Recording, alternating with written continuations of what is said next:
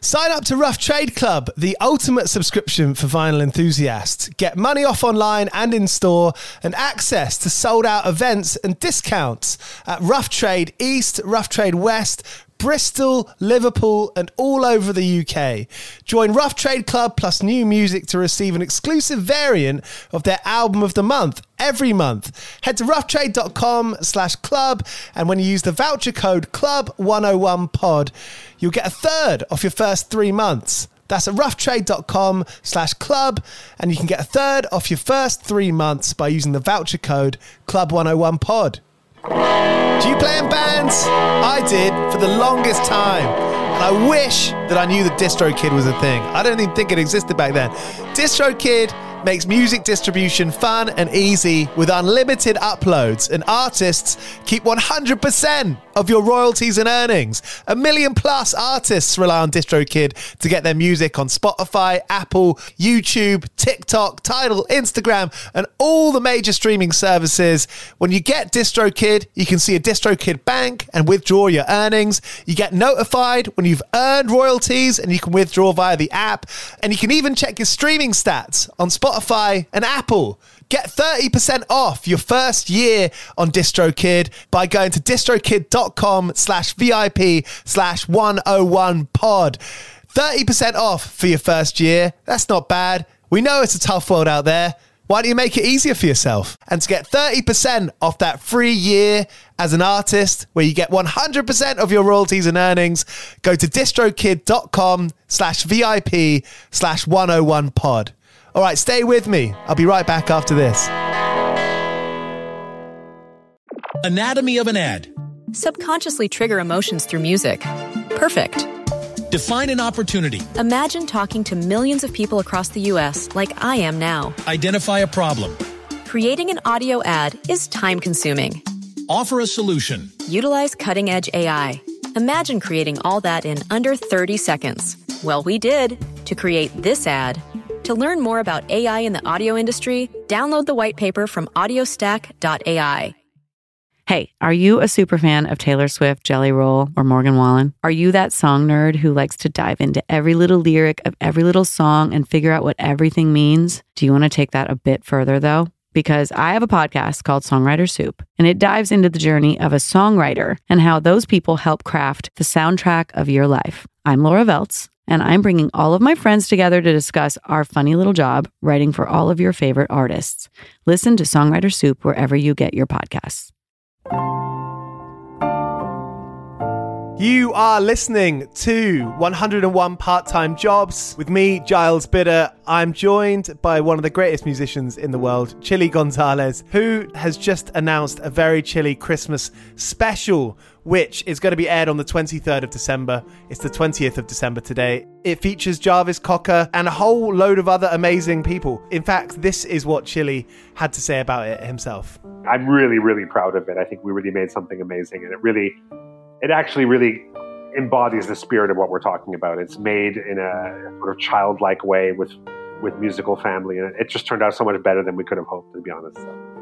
So there's Chili Gonzales calling my podcast childlike. Do tune into that. Obviously, you can find all the details there on his socials, or go onto his site, chiligonzales.com, even better. Again, that's happening in 3 days on the 23rd of December. 3 non-replayable ticketed screenings. It's $10 a piece. I have no idea. I haven't checked the exchange rate for a little while, but I believe that's probably £8 or £9, and I think that's a deal. So go ahead and do that. East London's Signature Brew have been brewing music-inspired beers since 2011. They've brewed beers with Mastodon, Idols, Slaves, Sports Team. Done one this Christmas with The Darkness. That one's called Bell's End, obviously. If you go onto their website, signaturebrew.co.uk, you can order their beers directly to your house. And if you use the voucher code 101podcast, all capitals, at checkout, then you can get 10% off. So go ahead and do that. Hope everyone's staying safe. Don't forget, a very chilly Christmas special this Wednesday. I'll not see you there. Go well. Cheers. Oh, and if you like this podcast, if you like this conversation, please do let your friends know. Please do pass it on. That's the way the show grows. It's the way that I can get more guests on. So when I email these big, illustrious people trying to get someone awesome on the show, I can say, look, these people listen to the show so we can get more chats on. Thank you so much. As always, if you want to let me know who you want to hear on this show, get at me on Twitter, 101 Part-Time Pod, or Instagram, 101 Part-Time Jobs Podcast, and let me know who you want to hear. Thank you for listening. Here's Gonz. Mr. Gonzales, thank you so much for being up for doing this episode with me. It's my pleasure. This podcast is all about art and sacrifice. So it started off, my background is playing in bands, rock bands, punk rock bands. And the Minutemen, that punk rock band, they had We Jam Econo. We'll work by daytime and play music by night. And of course, that's a similar situation for all musicians. Is that fair to say? Yeah, I mean, there is a feeling that if you want to make a career out of just what's in your brain, which is to say pretty much anything relating to the arts, that you're trying to get away with something. There is a feeling. And in some ways, I do believe that if you do manage to break that barrier and finally live from just what's in your brain, you have kind of won the lottery of life because you won't really have a boss. And I think that's probably the big difference between day jobs and sort of dream jobs, is you sort of dream of not having a boss. And I guess that's the main difference, but it's just a matter of when it happens. I wasn't able to live from what I did till about age 30, which is that's a pretty good age. I mean, some people wait even longer or forever, and of course, some people luck out and have it very early on. But I don't know any musician where it came that easily, because I'm not in a world of child stars or reality TV contestants. I'm with a bunch of kids who never grew up, tortured artist types. And in those cases, it tends to take a little bit longer because they're trying to express what's inside themselves rather than copy an existing template. So if you're an original, it's going to take a long time. When you did start making it as a living at 30, was that a comfortable living throughout your 20s? Were you kind of sustaining yourself? Yeah, I'm lucky being a trained musician coming a little bit from the jazz world, that there was there's sort of a working class version of work that I was able to do, especially in other countries where I didn't speak the language. So, for example, when I moved to Berlin in 1998, I was 26 years old, and my career began in earnest around age 28, 29, and then the money sort of started to come in around 30. But for those in-between years, I was able to play piano in a restaurant.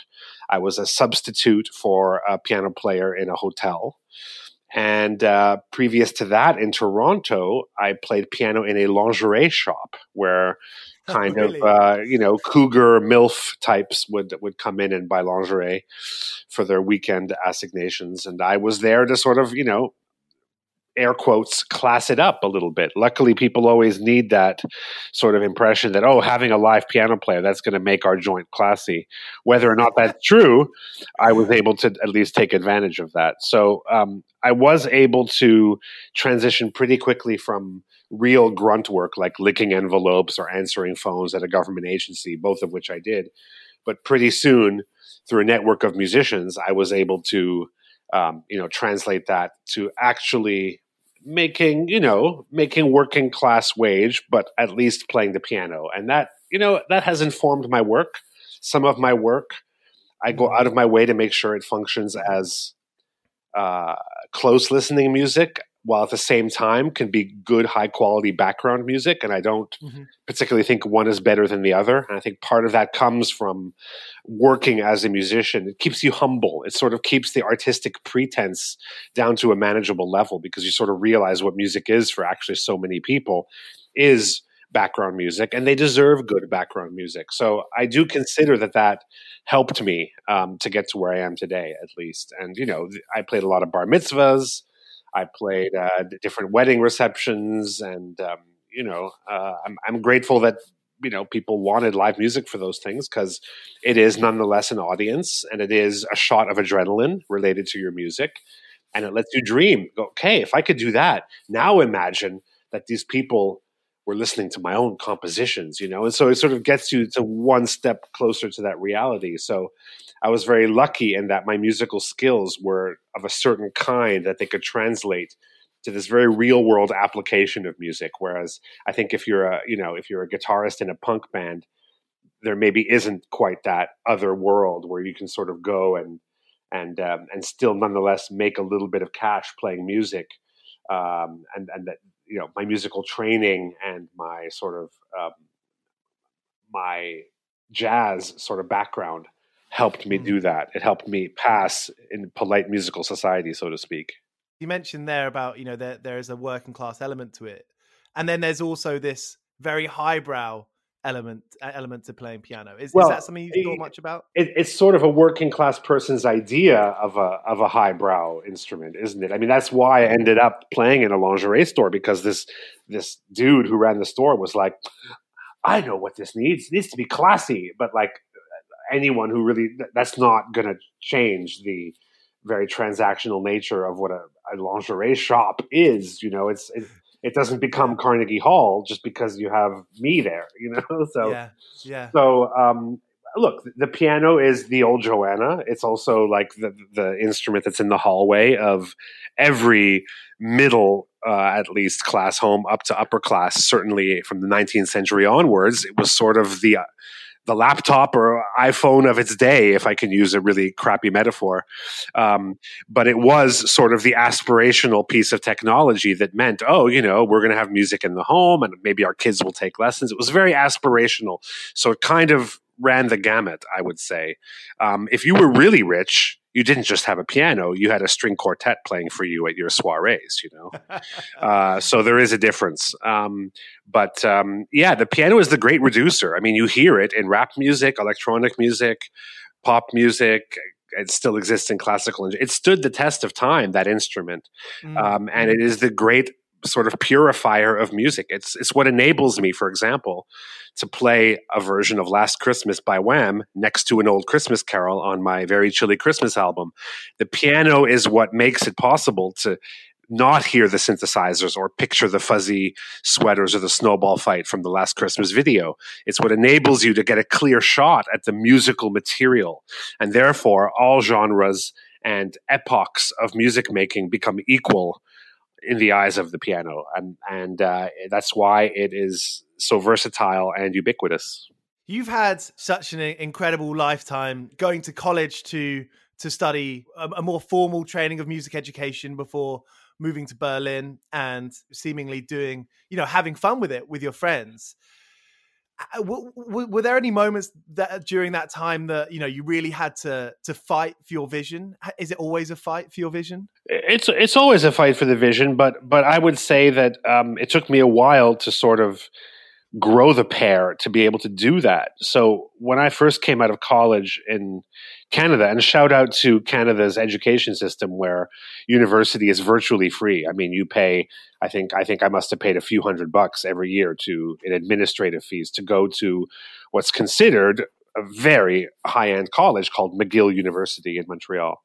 And it's just wonderful that it's so accessible to everybody there. And I really owe a great deal to that experience, not only for educating me in music, but also showing me what I don't want to do. It really lets you measure yourself against the best and worst of, the institutionalized nature of music. And so it made me who I am, not by what I embraced there, but also by what I rejected. And so when I came out of there, it just took me a while. I think my first attempt at really professionalizing myself as far as an artist, I signed a record deal with Warner Brothers Canada. Oh, wow. And the problem was I was very eager to please, and the album just came and went. It was one of those crash courses in realizing, well, if you're not being yourself, it's just not going to work. It doesn't matter if you have the record company muscle behind you, because people can inherently smell a fraud, and I was a fraud. And so it took moving to Berlin to kind of allow me to go inside myself and be less aware of what all other musicians were doing, therefore less pressure to conform. When you get to a place like Berlin, you don't speak the language. It's culturally so different. I suddenly realized, okay, I'm not really aware of what I'm doing is playing. And so you, in a really wonderful way, become more blind to yourself, and you start to listen to yourself more, and it drives you inside yourself. And I always maintain that everything's there already. You don't need to know what other musicians are doing. Avoid those top 10 lists. Don't watch where any trend is going, because your musical or creative personality is likely almost fully formed by the time you're 10 or 11 years old. It's all there from childhood, when you have this involuntary taste. And I talk a lot about the difference between childlike involuntary taste and a more decided, intellectualized, self-defining taste that we get when we're teenagers. I sometimes wonder if that can ruin a piece of art that you're making. It absolutely can. I mean, I wrote a book about Enya for this very reason. I talk about guilty pleasures and this idea of which is your true taste. Is your taste the one where you are in reaction to your older brother's taste and decide that you're going to be different than him? Or is it, something linked to a time when you maybe don't even have a memory of it? And that's what's actually driving you creatively. So the closer you are in touch with that, the more yourself you'll be. And then, ironically, that's when you'll start to find your audience, I would say. That's quite a scary thought, isn't it? Trying to be in touch with something that you can't really grasp or think of directly. Well, entire religions and schools of meditation have been created in order for us to be more instinctive and have a direct line to something that you can't put into words or concrete visual memories. Absolutely. But there are ways to do it. One of the reasons that being on stage seems to be the focus of my creativity. I always feel like when I'm in the studio writing music, that's not my artwork. I'm creating fuel for the real artwork, which for me is my concert, my ever-evolving concert now for the last 2 decades or so. And the reason is, when you're on stage, you can't have that comfort to overthink, judge, or reflect. And that's where you want to be. So when you get up on stage, you are blind to yourself. You kind of turn on a tap, and whatever comes out, comes out. That's why I prefer to focus on that. That's what I tend to, if I'm mentoring other musicians, I started a little music school, self-financed, called the Gonservatory, which I've been doing for a few years now. It's in different cities across the world, bringing people from different countries together. And I focus a lot on very strict constraints on composition in order that they can trust their instincts, so that they can't say, oh, I feel like I want to do a little something like this. You've already lost if you've decided that. And so if you create time limits, heavy amounts of constraints, you force them into a kind of benevolent discomfort, which brings out instinct, which means, whether you like it or not, you're in touch with that very primary creative material from when you were a kid. Being on stage is the same. It's fight or flight. It's instinct. It's adrenaline. And what happens on stage, if you really let out the animal, might shock you, but it's you. And audiences will, honestly, they will connect with it. And it's about how much of yourself you're really willing to let out, positive and negative. And I say animal because in every language, to be on stage uses some animal metaphor, right? We say a ham in English. In French, it's bête de scène, stage animal. In Germany, it's Rampensau, which is a stage sow, which is literally the female pig. So the imagery is like a sweaty, dirty pig rolling around. And that's honestly where you want to be. That's what audiences will fundamentally relate to in the end. When you look at the biggest moments of, your 20s, I suppose, are there any moments that really stand out where you learned something about yourself, or you learned something about your craft, or the direction that you wanted to go in? Well, most importantly was that failed attempt at a major label career in Canada. That certainly was like the music college that I wished I could have, attended, and the negative lessons of having all that hope and then realizing it didn't work, and then having to take stock and find out why. And that proved to be the engine that sort of rocketed me over to Berlin, where I could sort of hit reset and say, okay, this time I'm going to do it on my own terms. I'm going to be more and more myself. As unlikely as this combination of musical seriousness and ridiculous humor seems on paper to not work, well, I'm gonna be the exception that makes this work. those were sort of the two elements that I pushed under the rug in my Canadian career, because in Canada, it was, the 90s. It was very much a serious indie rock scene. So to be funny or to be musically virtuosic were pretty much the two things that you couldn't do. So of course, I repressed those things, and I sort of rounded off the edges and hoping that I would fit in there. And then when I said, okay, that didn't work, and I said, okay, I'm going to go to Berlin, and now it's going to be only those two elements, because that's really who I am in the end. And to me, it became clear, from watching rappers who have a very similar, very serious, workaholic, sort of playing within the system in order to overthrow the system kind of approach, coupled with a real joy in the superficial aspects. And I mean that in a positive way of music making. The image, interviews, what you say, provoking people, humor, most of all. That touch of humor and sadness that's in all great rap and great rap personalities was sort of also what made it seem possible to me. I said, okay, I'm not from the hip hop culture, but I can take a page from this playbook, so to speak, and see that it's not a choice between being serious and ridiculous. You can be both at the same time. And why? Because again, if you're in touch with your inner child, as much as I hate that expression, well, children are occasionally serious and ridiculous, going from one moment to the other. So if you look at it from that perspective, then there aren't all these false choices between art and commerce, between serious music and entertainment. It's all the same if you look at it through a kid's eyes. And that was the click that happened to me from my failed Canadian career, I suppose. Growing up, I feel like we all have this disease of second thinking, second guessing ourselves.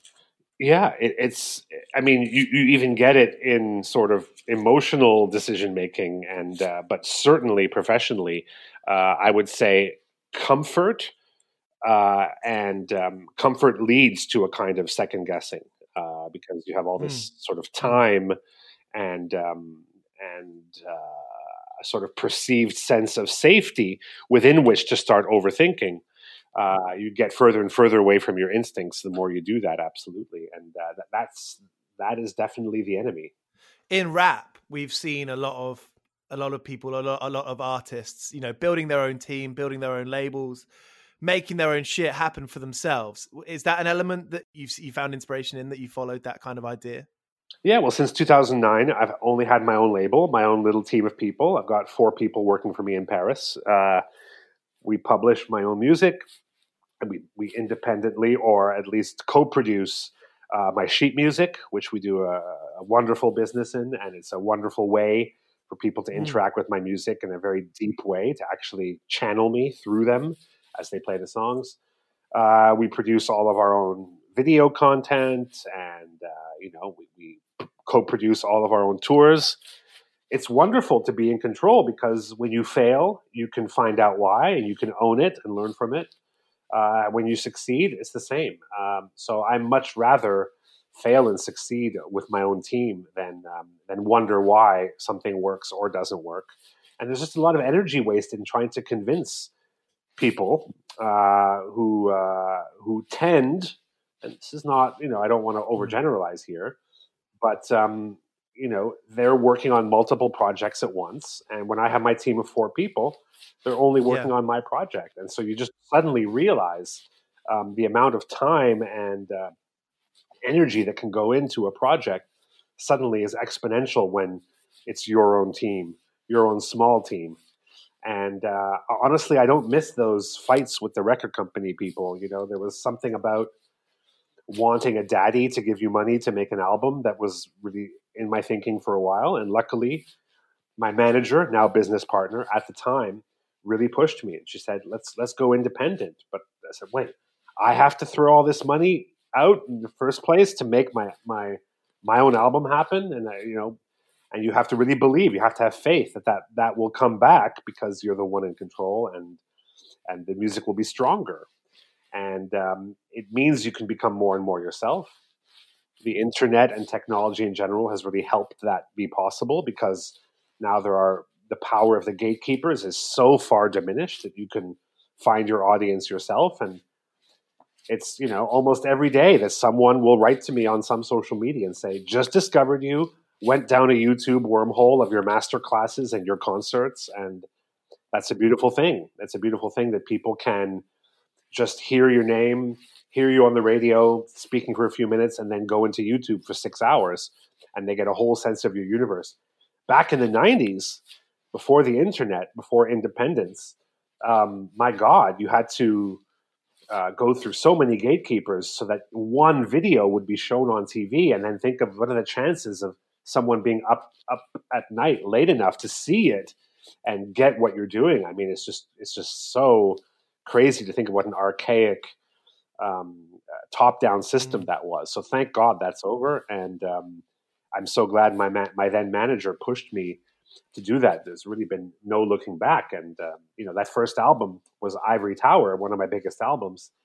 We did a sync with the first iPad commercial. We had a little bit of a hit in the UK with You Can Dance. And I realized, wow, suddenly everything is going well. Well, that's because I didn't have anyone trying to convince me to get a remix from David Guetta so that they would have a single. Let's say, which is what literally every record company person told me for the previous 10 years. That entrepreneurial side of it, was that a language you had to learn, or was it actually, was it sort of set up as music industry talk, but actually, you can do it yourself? Well, my dad's an entrepreneur. I always say my dad's basically a rapper. He grew up very poor in Algiers, in Algeria. Then, his family emigrated to Canada, and he his first job was, driving a cab, and eventually he started a civil engineering company doing infrastructure, little projects like little bridges and cities, and ended up becoming like a big time company. And he was the CEO. He's now retired. So he's a kind of get rich or die trying figure. He was a big believer in work and success, and you're defined by what you accomplish, and that has a good and bad side. But the good side was that it was a natural language for me to be an entrepreneur, in only the sense of he'd always told me you have to keep your emotions out of your business interactions. And that's something that as an artist, you often are looking for these substitute parent figures, and you sort of, help me do so I can do my thing, mommy. And to think that just because you're such a great artist that people should help you is not a great strategy. And you do have to, in a sense, keep your emotions out of it. And you do have to, even if you don't believe it, you have to sort of imagine that you are somehow removed from it and try to find the self-interest on the other side. I know it's a very transactional way to look at the world, and I don't use that in my personal life because I think that's not the appropriate place for it.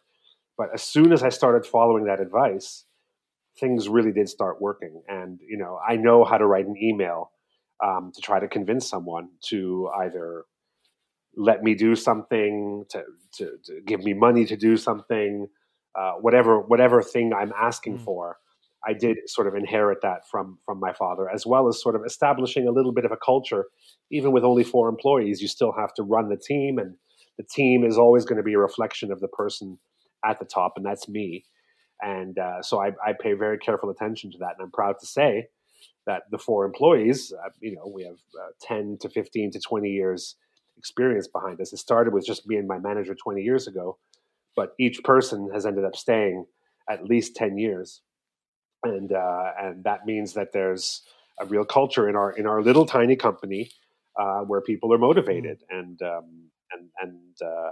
that's definitely something. I have a real privilege that I had this great role model in terms of my dad going from absolute rags to riches, and to be able to see that in real time as I was growing up, so that by the time I was in college, my dad suddenly had a rich guy's lifestyle, essentially. And that was interesting to see each step along the way.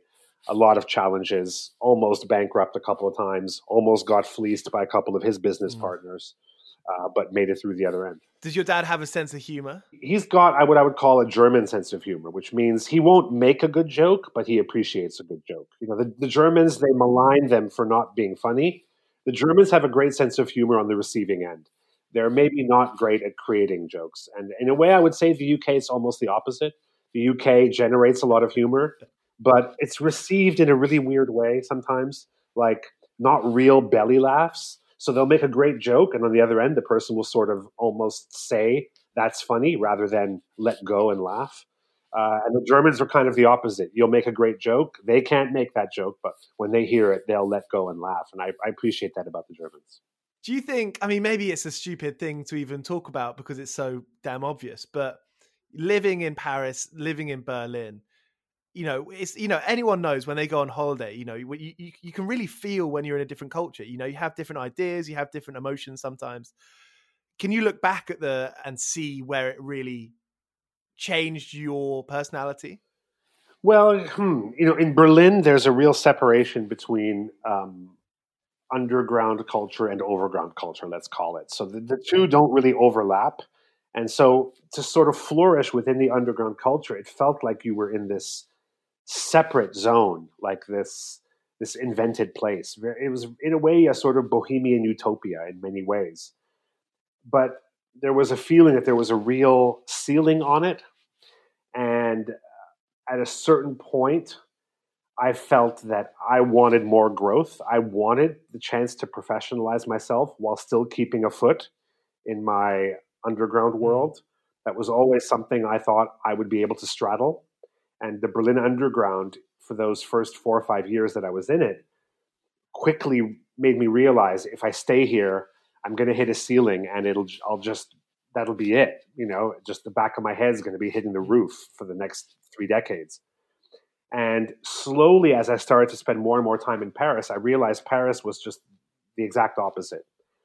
The minute something bubbles up on the underground, it's immediately co-opted and sucked up into the professionalized creative industry. So, that's why a young underground anti-establishment fashion designer will quickly suddenly become the head of fashion at Louis Vuitton, or that a young electronic producer instantly will be hired to make an album for some 45-year-old or 65-year-old legend. That's kind of what happened to me as I started to release my records there. I had offers to produce albums for Jane Birkin, for Charles Aznavour, really seriously institutional musicians. And suddenly I had a window into how professional the music industry can be. And I was sort of going back and forth between Berlin and Paris, and it felt so schizophrenic to sort of be in both of these worlds. But it's sort of what I've continued to do to this day, where I'm still, my next interview is with a classical music magazine in France called Pianiste Magazine. And we're going to talk about all the classical people I've collaborated with. We won't cover a single subject that you and I are covering, or that I was doing with a rap website in Germany about my mixtape with Todd Latty called A Very Chilly Mixtape, The Coldest Crimbo, if I may plug it. Awesome. And that's a wonderful thing to feel like I can coexist with all these different worlds and genres. It's really a dream come true for me. So that Berlin-Paris dichotomy taught me that there is advantages to all of those. But if I only were in the Paris world, I would miss that feeling of being connected with the wild, savage, kind of anti-establishment attitude of the underground, which is still important and feeds me. At the same time, to have stayed in Berlin and not have had that chance to professionalize and to sort of go undercover in the straight business world, so to speak, is another opportunity I wouldn't have wanted to miss. So it kind of taught me that I have the versatility to slip into different worlds. Maybe it's a Canadian thing. Canadians are good at slipping in and out of other cultures. There's something about our inferiority complex that means we're always willing to assimilate. I'm also Jewish. Jews are sort of pretty famous for assimilating wherever they go as an exiled culture. And I'm speaking, of course, of more the Ashkenazi Jews who culturally were sort of generally forced to flee their home countries. I'm a non-religious Jew, but I feel like there's a cultural component that sort of informs what I do as well. So there's something about being able to slip into another culture sort of under cover of night and sort of do my thing and make musical friends there. And then the next day sort of have to slip into another.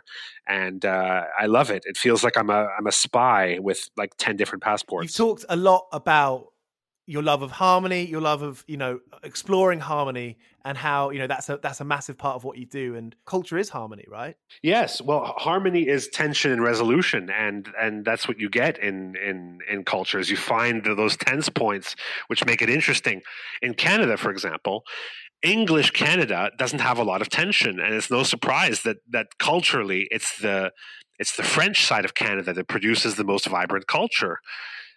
That's almost not arguable at this point. It's because there's this tension in the French world. There's this feeling of, we have this oppressive English overlord, linguistically, culturally, and they react with this tension. And within that, you find these beautiful moments. I mean, just look at the motor of American culture is African American music, and look at comedy. Look who the funniest comedians are.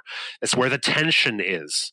And so culture is all about tension and resolution, and that's what harmony is. It's storytelling, creating these tense moments, and if music has no tension in it, its storytelling is different. Now, I'm talking a lot about Western culture. I think there are other cultures where the music is more, at least superficially, seems less tense in that it's more repetitive. You can even argue that electronic music, in a way, is repetitive and doesn't have tension, at least in the harmonic sense. But make no mistake, there's always tension.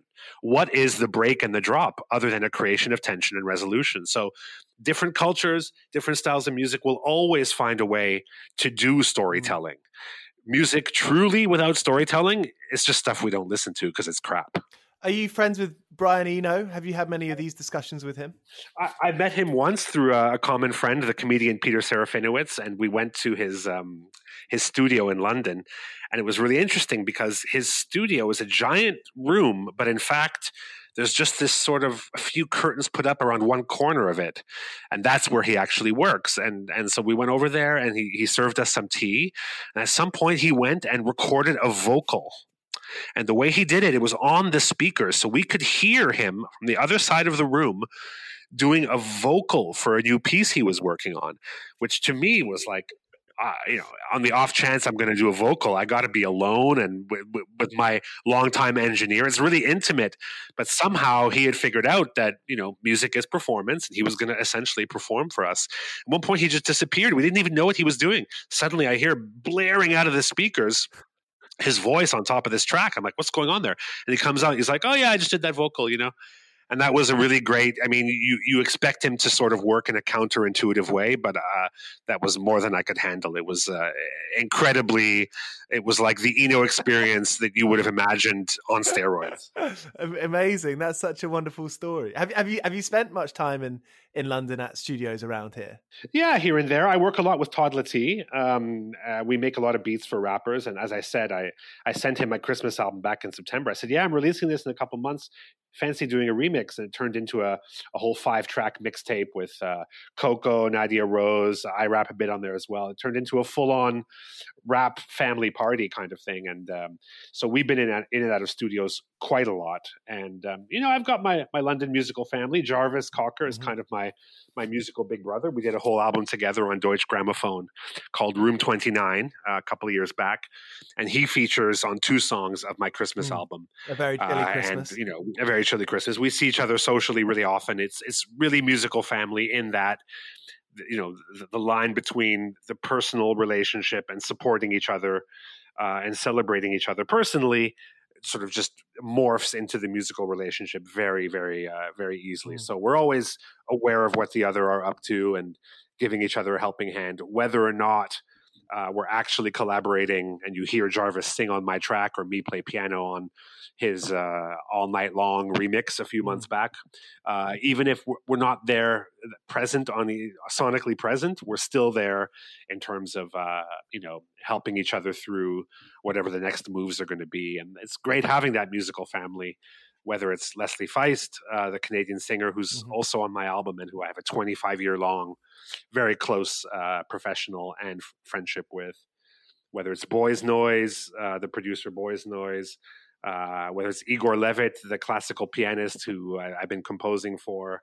It just transcends a lot of genres and locations, and it's very precious to me. Is Jarvis and Feist or anyone else, who's your go-to to phone up and think like, look, I'm not sure whether to do this or that, can we chat about it? Yeah, both of them. It's more about seeing each other in the same room, playing each other what we're working on, taking the time to really hang out and catch up. And often you need enough time that, the help you're asking for isn't often the help you need.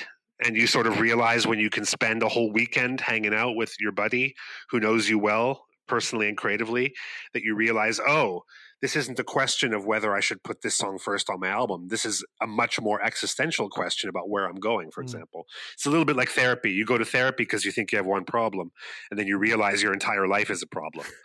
And I think that's often how it is as well when you really catch up with friends and have enough time that's not about one 20-minute phone call, but it's about, a whole a few days where you get to be together. I just filmed a Christmas special, which is going to be available to watch on December 23rd via my website. It's called A Very Chilly Christmas Special.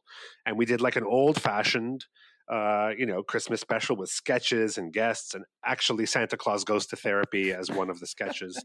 But of course, the music from my album, and Jarvis was in Paris because he lives half in Paris, half in London. A bunch of my French musical family were on hand as well, the DJ Techie Latex and a bunch of different people.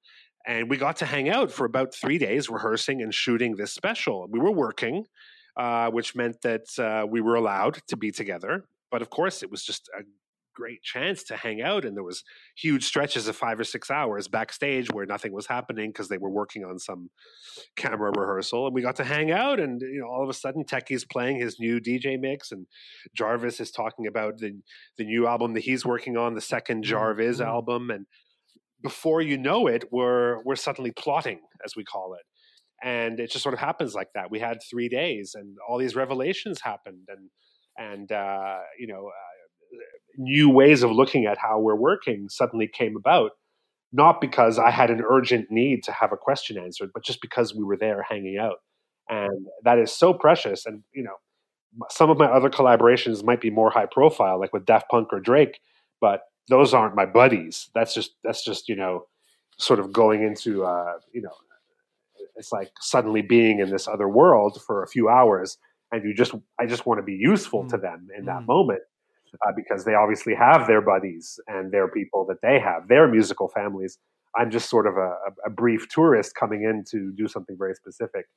But that ongoing, decades-long friendship involving collaborations, advice, personal milestones, crises, that is so meaningful. And that is one thing that you'll never stop believing in what you're creating when you have the sort of loving gaze of your musical family to see yourself through.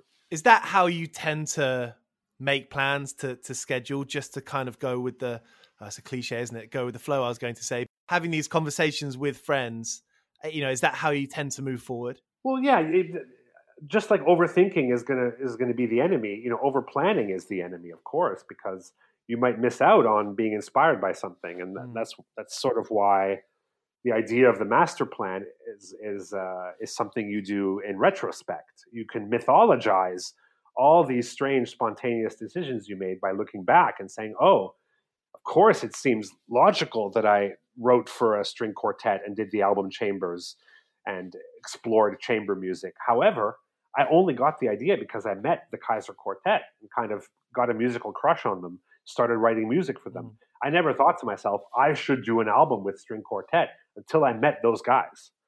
And that's how it always works. You have to wait for the events to happen in your life to lead to something, rather than to think that you're going to make that decision based on your own scant knowledge of yourself. You have to surprise yourself. An artist learns about themselves by making things, not the other way around. And so I need those moments of openness so that the next inspiration can sort of reveal itself to me. If I planned out what I was going to do based on what I think would look good, then I would be just missing out on many artistic opportunities. I love that. Thank you so much for all of that. It's been a really, really great chat. Thank you so much for doing this. My pleasure. So there he is. When I listened back to this episode, when I was editing it, I realized how many wonderful things he said. You know, and I'm thankful. I think I'm gonna take some of that advice or follow some of the ideas that he talks about there. So I really enjoyed that. I hope you did too. If you did, please share it around. Get the link. Share it on Instagram and Twitter. Please let people know about the show and this episode. Thank you for listening. Cheers. I've been working all day for me mate on the side, running around like a blue-ass fly. I've been working all day for me mate. Every bleeding minute I've been on the go, up and down the ladder like a fiddler's elbow. I've been working all day for me mate. This is a Mighty Moon Media podcast.